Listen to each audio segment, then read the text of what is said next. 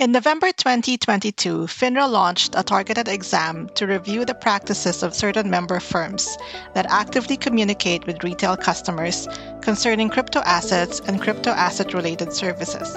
On this episode of FINRA Unscripted, we'll be learning about the results of that crypto asset communication sweep.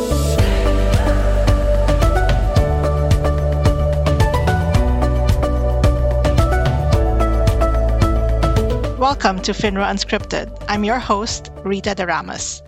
I'm delighted to welcome Ira Gluck, Senior Director, Advertising Regulation at FINRA, to discuss the results of the crypto asset communication sweep. Ira, I know you've been at FINRA for 27 years, but you're new to our FINRA Unscripted audience. Could you introduce yourself and tell us about the Advertising Regulation Department and your role? Sure, Rita. It's really a pleasure to be here. I've been with advertising regulation for 12 of those 27 years, but I've also done stints with our member supervision and enforcement groups. Currently, I primarily oversee advertising regulations investigative programs, but I also get to work on rulemaking and guidance related to communications issues. The department's primary function is to protect investors by ensuring that broker-dealers' communications are fair, balanced, and not misleading. The content standards in the rule apply broadly to broker-dealer and representative communications. Anything from a 90-minute podcast by the firm or a 15-second spot during the Super Bowl. It's interesting that what you're looking at in terms of ad reg compliance is that diverse. Before we dive into the crypto asset communications targeted exam, could you talk a little bit about the crypto asset-related work that FINRA is doing? Yeah, absolutely. FINRA has been building our expertise and leveraging innovation and technology to enhance our regulatory capabilities. I know the audience has heard about our Crypto Hub, which includes representatives throughout the organization, including advertising regulation. The hub works as a nerve center to manage FINRA's regulatory work related to crypto assets. And our regulatory departments are applying that work and the expertise of the hub to examine member firms and associated persons who engage in crypto asset activities to ensure compliance with existing rules and regulations. For more information about FINRA's crypto asset-related work, we have resources that our audience can check out on our website, including a crypto assets key topics page on finra.org, a blog post, podcast episodes about FINRA's Crypto Hub, Crypto Asset Investigations Team, and the Blockchain Lab, as well as investor education resources. Now, let's go back to the crypto asset communications targeted exam. What was the reason for conducting the sweep? With the growth in this market and increased interest in crypto assets, the potential harm caused by problematic communications has also increased at the same time.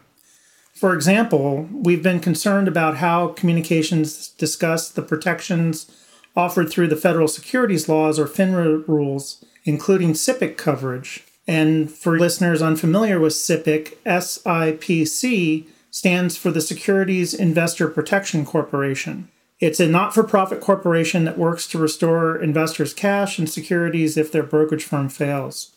However, there are no such protections for accounts held at crypto asset entities. And that's why we want investors to understand when they're operating through a regulated entity and when they are not.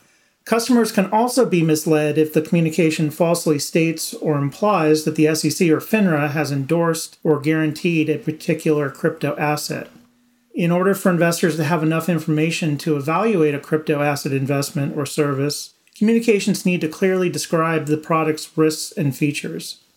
Advertising regulation has some history with crypto asset-related filings, as well as crypto-related investigative matters. Before the sweep, we were seeing a non-compliance rate for crypto asset filings of about 40%, and that compares to about 8% for all products. So given all those factors, we believed a targeted exam was the most efficient way to get some insights into how firms are using these communications and their relative level of compliance. When was the sweep conducted and how many firms were included in the sweep?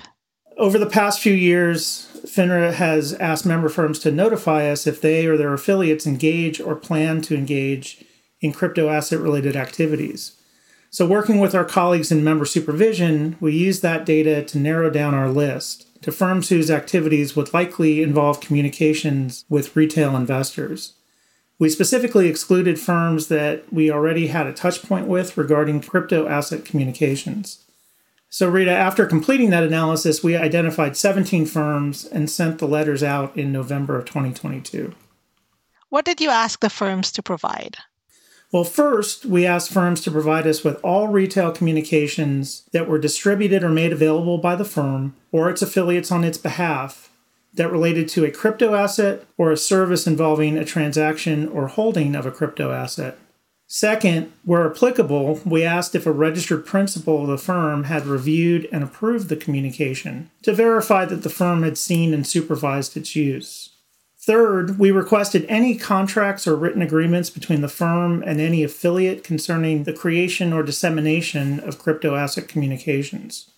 Finally, we asked for copies of each firm's written supervisory procedures that related to communications with the public, as well as any compliance guidance that had been distributed by the firm regarding crypto assets.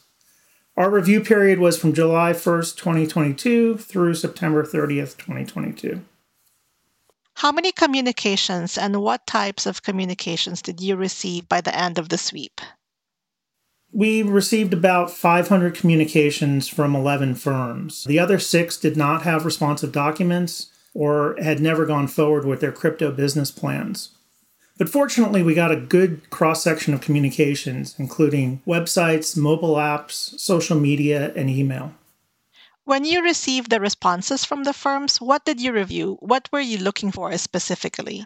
Our analysts were asked to focus on substantive violations of applicable rules as opposed to technical violations. So these included looking for false, misleading, or promissory statements, such as did the communications falsely imply that crypto assets were offered through the broker-dealer?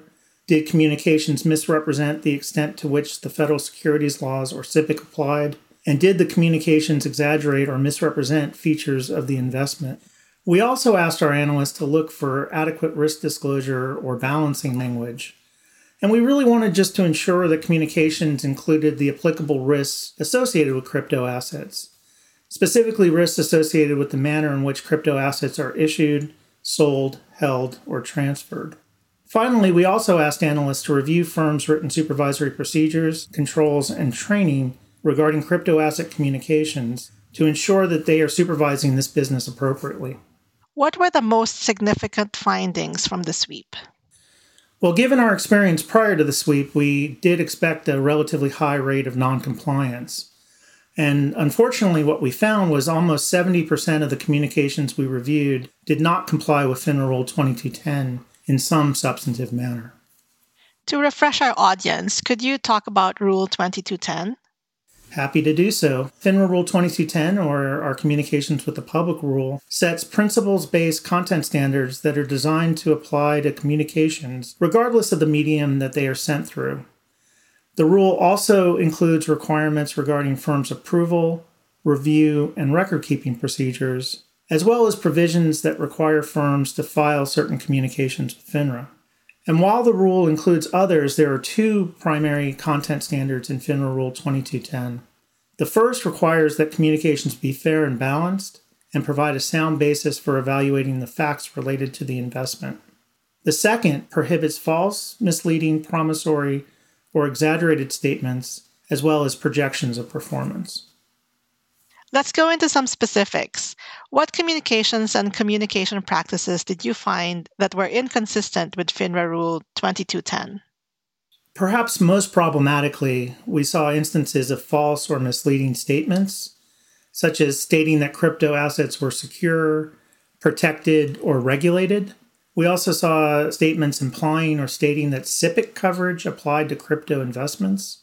And we also saw statements that overstated the capabilities or experience of the firm in the area of crypto assets. We also found comparisons of crypto assets to other investments that didn't describe the significant differences in functionality, safety, and regulatory protections between them. We found unclear and misleading explanations of core features and risks of crypto assets. Finally, we also saw instances where the firm did not adequately explain which entity was offering the crypto products, and it was unclear who customers should contact if they encountered a problem. Why should member firms, even those who may not yet be involved in crypto asset related activities, pay attention to the results of this sweep? I think the sweep demonstrates that firms need to consider communications compliance when they enter a new area of business. And sometimes those rules apply in ways that firms might not expect. A good example from this sweep was that some firms thought that communications involving crypto assets were not subject to the rule. And while it's very much a facts and circumstances determination, in many of our cases, communications were distributed to brokerage clients or involved cross-marketing of brokerage products and services along with the crypto asset offering. In some cases, firms required you to have a brokerage account in order to transact in crypto assets, even when the crypto is traded through an affiliate or a third party. This nexus of brokerage clients or brokerage activities often resulted in communications that needed to comply with FINRA Rule 2210. Member firms may be wondering, will the findings of the sweep lead to new rules about communications with retail customers concerning crypto assets and crypto asset-related services? So that's certainly one possibility, Rita. The rulemaking process is very structured. Firms would have the opportunity to study any proposed rules and provide comment, and the SEC would also have to approve any final rule. Accordingly, rulemaking typically takes a significant amount of time. We'll be watching out for that, Ira. That's it for today's episode of FINRA Unscripted. Ira, thank you so much for joining me to talk about the results of the crypto asset communication sweep. Listeners, if you don't already, be sure to subscribe to FINRA Unscripted wherever you listen to podcasts. Today's episode was produced by me, Rita De Ramos, engineered by John Williams, and coordinated by Hannah Krobach. Until next time.